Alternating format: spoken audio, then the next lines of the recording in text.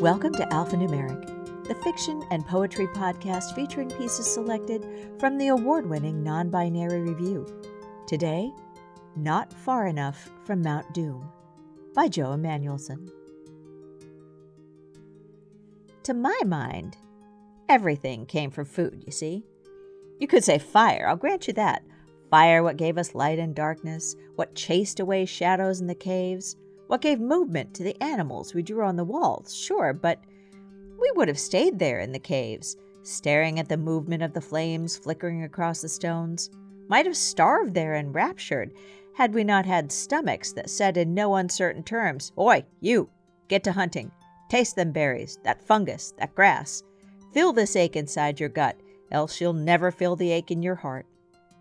Suppose it was when we saw the fire was hungry and gave it meat and herbs, when we cooked our foods and thereby fed our brains, that is, as far as I can reckon, when everything started. Cooked foods fed us better, that's the truth, and better fed meant we spent less time hunting and gathering and more time with our paints. Better food meant we had time to spend, and we did. Time is the ultimate of riches. Time not worrying over empty stomachs could be used to think beyond the next meal, you see? Time to wonder if a kept animal would be easier than a hunted animal, a kept field better than hoping for a harvest. Kept food led to prosperity, and therefore the possibility of scarcity. Food gave us a future, and with it the worry and anxiety that went beyond a grumbling tummy. Do you know why we started writing things down? It was for counting the grain. After the harvest, we'd set up storage to keep it for the winter, and since we knew winter would end, we knew the cycle would keep going. We could prepare, but that meant counting to make sure we had enough to last. We may have had words for eons already, but it wasn't until we had harvests to count that we thought of writing it down. So then we didn't just have the future, we had the past, old words that lived after the writers were gone. I reckon with the knowing of the past came the idea of fame, of being known beyond the limits of spoken words, being known in the future by people you would never meet. Imagine that. Infamy, legend, myth, immortality coming about because we needed to count the grain. Now I reckon that the whole of civilization came about because of food, and I see you doubting me, but just think.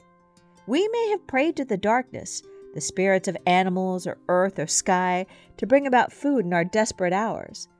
We may have wept salt tears upon finding fresh berries or an unsoiled corpse upon which to feast in the dark of winter, but it wasn't until we began planning, thinking in seasons, that we began to realize how small we are, how little power we have over the big world.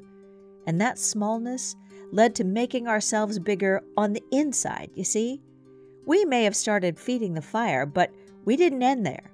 We began feeding the gods, and from there, the gods decided we might be worth notice. It might have been better if we'd let the gods alone to sleep, to forget their old grudges and let us alone.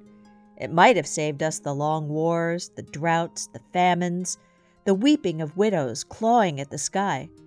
Perhaps the mountain would have lain quiet, its heart of fire doused for all time, rather than stirred to flame and greed by the Dark One. For us it don't matter much, do it? The smoke what comes is just as deadly as the blade of orcs or elves.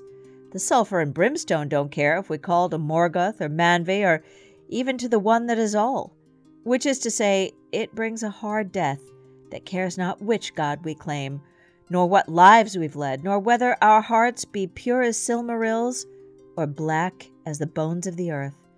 And since there's naught that will divert it, I says we drink deep of my best beer and let the sleep come, that we may walk in greener pastures in the next times.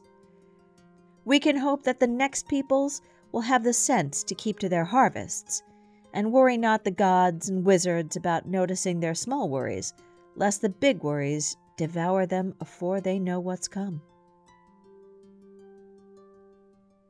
This has been Not Far Enough from Mount Doom by Joe Emanuelson, read for you by Lisa Quintana. Our music was Autumn Leaves by Dream Protocol, provided by Pixabay.com. Alphanumeric is a production of Zoetic Press and is mixed and mastered by Zoetic Press. You can get any of our issues in a 3-format bundle that can be read on any device by going to zoeticpress.com. You should also check out Heathentide Orphans, our year-end anthology of the best work that didn't make it into Non-Binary Review. It's available only on Amazon, so check the link in the show notes. If you love us as much as we love you, please support us by going to Apple Podcasts and giving us a rating and leaving us a swell review. We would appreciate it more than we can say. You should also subscribe so you don't miss a single episode. Non-Binary Review, because humans are hardwired to tell stories.